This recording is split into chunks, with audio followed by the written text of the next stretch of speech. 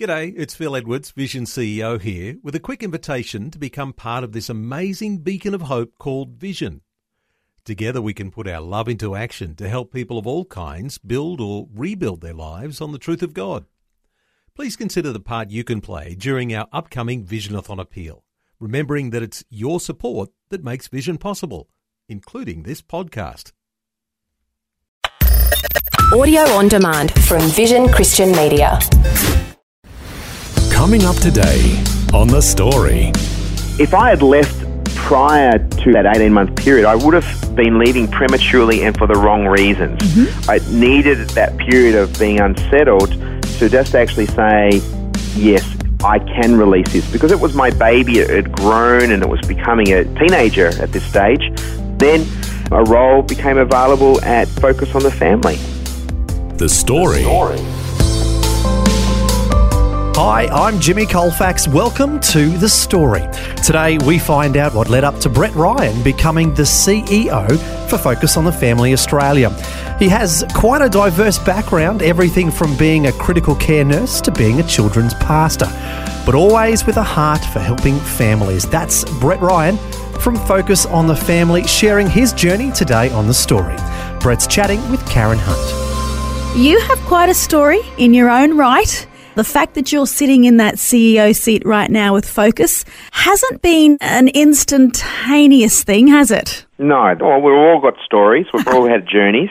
Mine is my own unique one for me. It sure is. And I know for me, the connection with Focus on the Family came about, oh my goodness, many years ago. I was in Colorado. I was based with a beautiful Christian family just outside of Denver.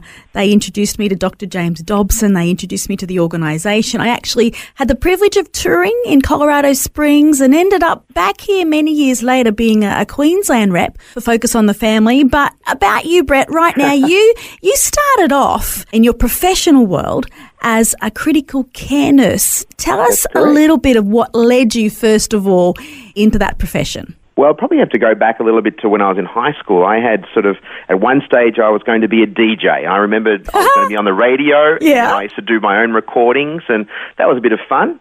And then next thing I was going to be a commercial artist, design work for packaging and what have you. I was quite good at graphic design and artistic things. And then when I did my work experience, I went to this biggest firm in Melbourne, and there was only 2 drawers, and I thought, man, this is going to be a bit harder than I thought it was going to be. So I got put off that, and then I realised I love the human body, and I wanted a job that wasn't going to be taken over by computers. Prior to that, I was actually a leader at a camp for diabetic kids through the Royal Children's Hospital. I was only 16 years of age. They'd never had anyone so young apply to be a leader at one of these camps. And it actually just transformed my world, because I just saw the medical staff and the nursing staff attending to these kids at a camp. It was a fun camp, and it gave me a new appreciation of how to serve people. And I just felt that God had given me an ability to connect with people. I love the idea of serving them. And so initially I was thinking about physiotherapy, but nursing came around and I ended up becoming a registered nurse. You sound very similar to me in many ways with regard to the creative bent, but also the caring bent. I think God certainly wires us in certain ways for certain reasons. Following on from the nursing, you actually felt that God was unsettling you in that area. What happened next? I felt like there was a bit of unsettling. I didn't know what it really meant. I was an associate unit manager. I'd been at a number of hospitals, including the trauma centre at the Alfred Hospital. I went to the Royal Children's Hospital for a year. I was seconded there, and I loved working at the Royal Children's Hospital. And then I was actually applying for unit manager positions, and I was actually getting them. But I used to actually put a fleece out to God and say, God, you need to confirm whether this is what I'm supposed to be. And every time there was something, an obstacle that presented themselves that prevented me from saying yes. And that lasted for about 6 months. And then out of the blue, completely blindsided, the senior pastor of my church, Mark Connor, knocked on my door, well, actually made an appointment with the executive minister and said, we want you to become the next children's pastor. And we really feel that it's a God decision, but it's up to you.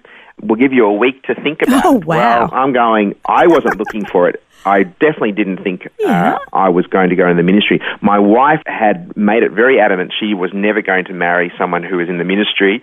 And then sure enough, this decision was posed before me. And I'm very rarely lost for words, but for about 10 minutes I could not articulate a sentence that was legible. I'm going, I couldn't get quite the words out. I couldn't believe it. My wife, she said, I saw it coming, and I said, no, you know, she's perfect. She knows how to do all those things. She can hear from God more than I can. But she said, I think this is something that you should seriously consider. And I said, okay, I will seriously consider it. And for a week, I probably would have slept maybe 2 hours a night because I was just wrestling with it and saying yes, no, and then my wife was saying no, yes, and I was yes, no, and then we occasionally said yes at the same time, and then we eventually said no at the same time. And then it got to the point after a week, we really had this settling that said yes. A week later, I'm going, boy, what have I done? But then I was actually at a small little church in Numurkah. We went there as a family. We already planned for a holiday there. And the minister there, it was a little Christian bookshop, and we were there with my family. Our kids were very small at that stage, and we were sort of thinking we're creating too much noise, we better leave. But then just before we left, he goes, I've got a word for you. And he just says, you're just about to embark on something you'd never imagined in your wildest dreams.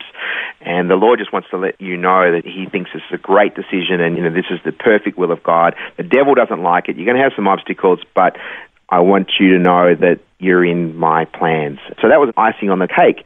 But believe it or not, about 12 months later, he said he was speaking to my mother-in-law, and he says, well, how's Brett going with his new role? And she gave a very affirming answer, and he says, I did have something extra on that little prophetic word, and it said, he didn't know anything about me. I've never met the gentleman before, but he said he pictured me walking out of a hospital being surrounded by children. Oh, wow. At times, I think I wish he had shared that one at the time, because that would have made a lot more sense, because it was certainly a baptism of fire going to a ministry, and after I'd started, after 2 weeks, I'm really saying, God, what have you got me into? This is a very, very big and very responsible position.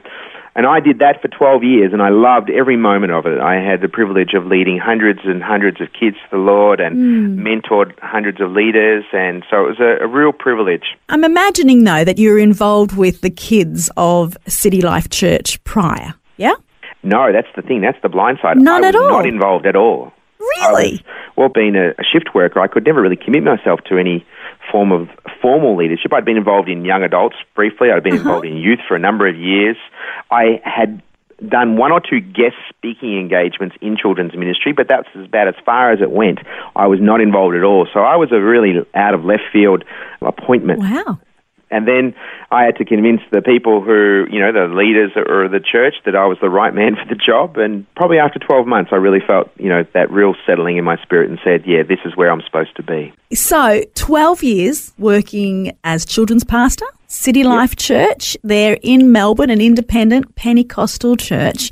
Again, another unsettling time happened within your spirit. It's probably about an 18-month journey that I felt like God was unsettling. I felt like I had achieved a level of success. And it wasn't blowing my own trumpet by doing that. I said, you know, I was in a great, thriving church, and I had the privilege of leading a great team of volunteers and staff, and there seemed to be all around great things happening. I loved it. I was serving in our community, doing things in schools. But I felt that God was saying, I feel like I want to stretch you more. I want to challenge you more. I want to see you doing some other things. And for me, it was very confusing because I actually loved what I was doing, but I also wanted to be stretched and challenged, because after you do something for a while, it becomes pretty easy. Now, I'm not saying it was an easy job. You start, you know, releasing people into their giftings and talents, and I felt that I'd achieved that, and so I was, you know, working myself out of a job, which as a leader, that's what you're supposed to do. Yeah. And then I felt like for about 18 months, God was saying, I think your season's finishing, and I was speaking to the senior pastor and seeking what God had for me. And if I had left prior to that 18-month period, I would have been leaving prematurely and for the wrong reasons. I needed that period of being unsettled to just actually say, yes, I can release this, because it was my baby. It had grown, and I had, you know, been, you know, started it from, you know, in its embryonic stage, and it was becoming a teenager at this stage. I felt like I couldn't let go. But that 18 months was the time where I actually could say, yes, it's time to let go and feel really at peace about it. Then a role became available at Focus on the Family. How are things within the Australian office now? Well, it's been certainly a bit of a journey. I felt like a bit like the Apostle Paul that was sent to Asia Minor, and then everything was going wrong, and then it was directed to Macedonia. And I felt that God was calling me to Focus, and then everything was happening all at once. There was some significant financial challenges that needed to take place, and unfortunately that resulted in some staff reductions and some staff redundancies. Mm-hmm. And here as a natural team builder, and the first thing I have to do is actually cut the team. And that's a very confusing time. And some very key players as well. Very much so, very much so. It wasn't an easy decision, but if I hadn't made some of those important decisions, the runway was going to get shorter and shorter, and then, I don't know what was going to happen. And I really wanted to make sure that Focus on the Family, with its great heritage and great foundation over the last 20 years, was going to be here for a lot longer.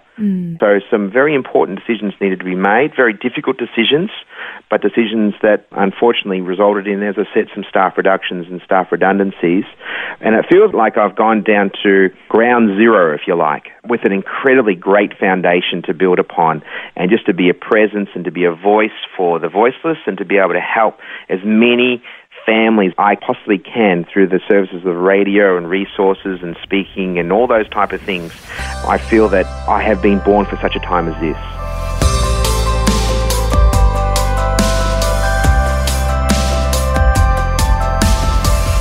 You're listening to The Story. Today we're hearing from Brett Ryan. He's from Melbourne, sharing his journey to becoming the CEO of Focus on the Family Australia. Next, we'll hear some of the challenges that he and his wife faced when they wanted to start their family. That and more when we return. The Story. If this program has highlighted something you'd like prayer for, we'd love to pray for you. Call 1-800-PRAY-FOR-ME. That's 1-800-772-936. It's a free call. Or text 0401 132 888.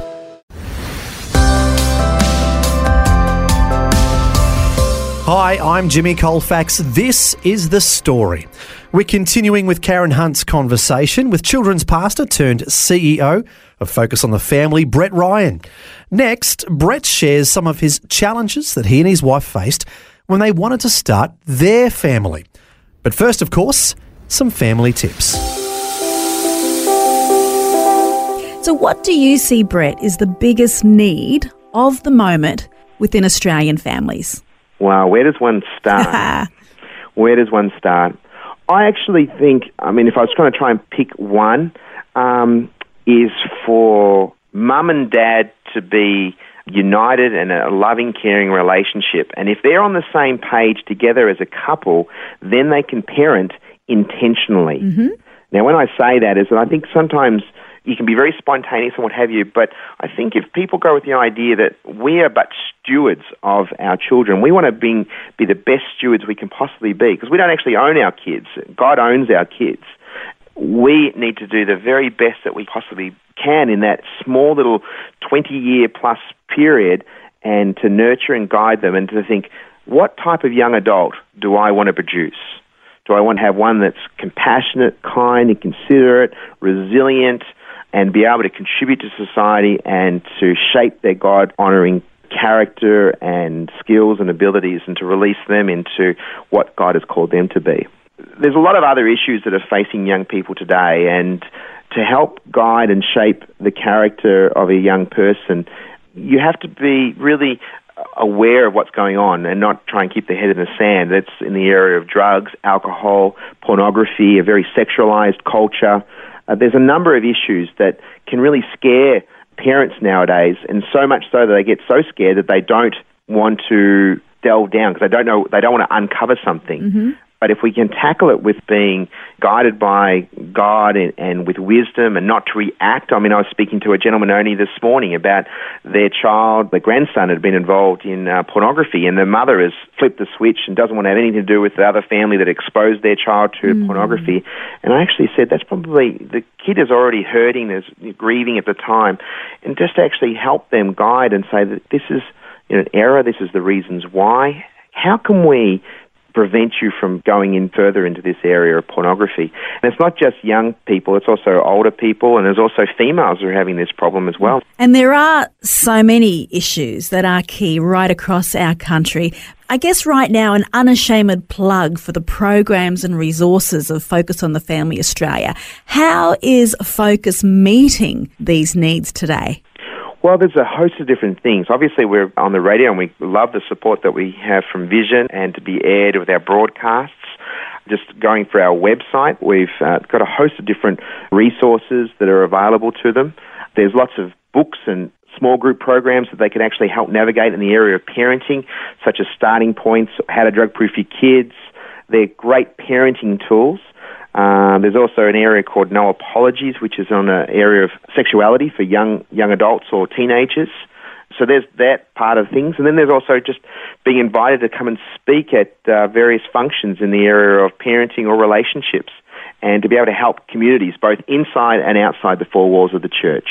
So the opportunities are endless. And if people are interested to find out more of what is available, what's the best way they can do that?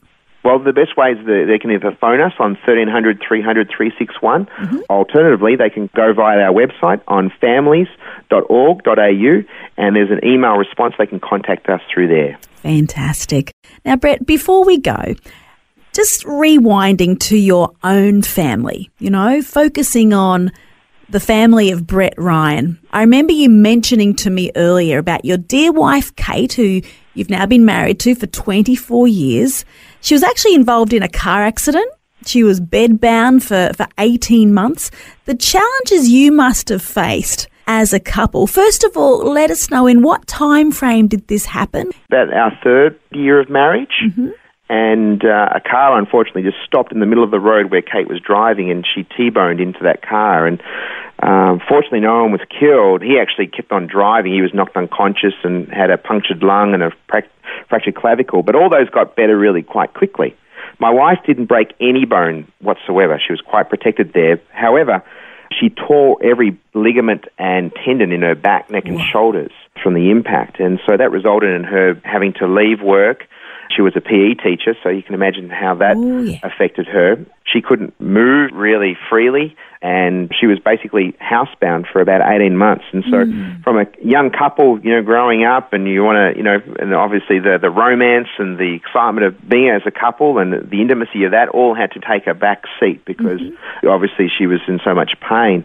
And so it's our friendship and our love for God was the thing that brought us through. And there was another incident with Kate where you guys were actually told you were unable to have kids. I believe God proved you obviously wrong.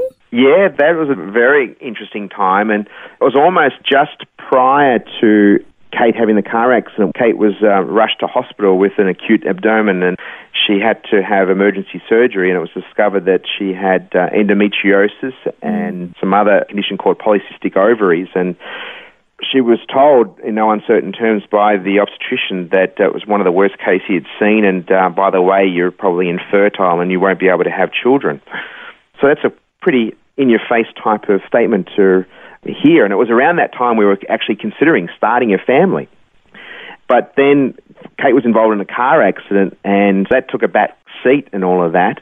And then as she was getting better, my mother-in-law actually gave a suggestion of going to a healing meeting, and she felt very strongly that this was a time when she was going to be healed of her back pain. And sure enough, miraculously, her whole back was healed within that little window. And at the same time, I think miraculously, we were able to conceive. Despite our challenges that we were faced with, we went to a naturopath who gave us this elixir of life, we call it, or puppy's dog's tails and eye of newt, because we call it the elixir of terror, and help with the power of prayer and this elixir of life, or elixir of terror, because it tasted terrible.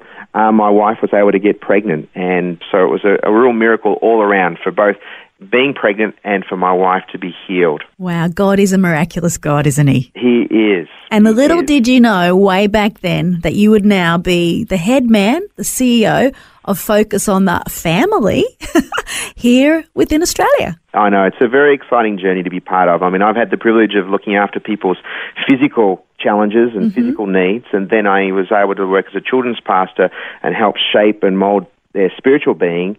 And now I'm in a very privileged position to be able to help families relationally and emotionally and spiritually to have relationally healthy families. And it's a real honour to be part of this great organisation. Well, Brett Ryan, thanks for sharing your story. And again, if people want to find out more about the opportunities with Focus on the Family, the website is families.org.au, or call us on 1300 300 361.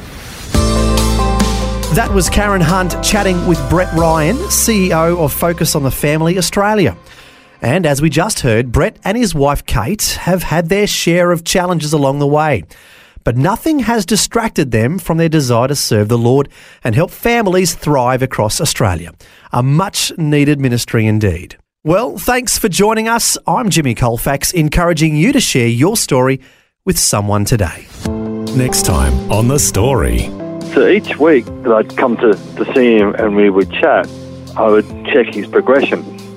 But then on the drive up, I would think about my week and reflect on it and the things that I wanted to share with Eric. And I just started stripping things out because when you're going through what he's going through, a lot of things just don't become important. Eric Ludwig is a committed Christian and a songwriter. Unfortunately, he's also in the final stages of motor neuron disease, or MND. But his friend, Scott Benton, says he isn't letting the disease keep him from shining his light for all to see in the hospital. And he is still composing songs with the help of a music therapist. We'll hear Eric's story and a bit of his music next time.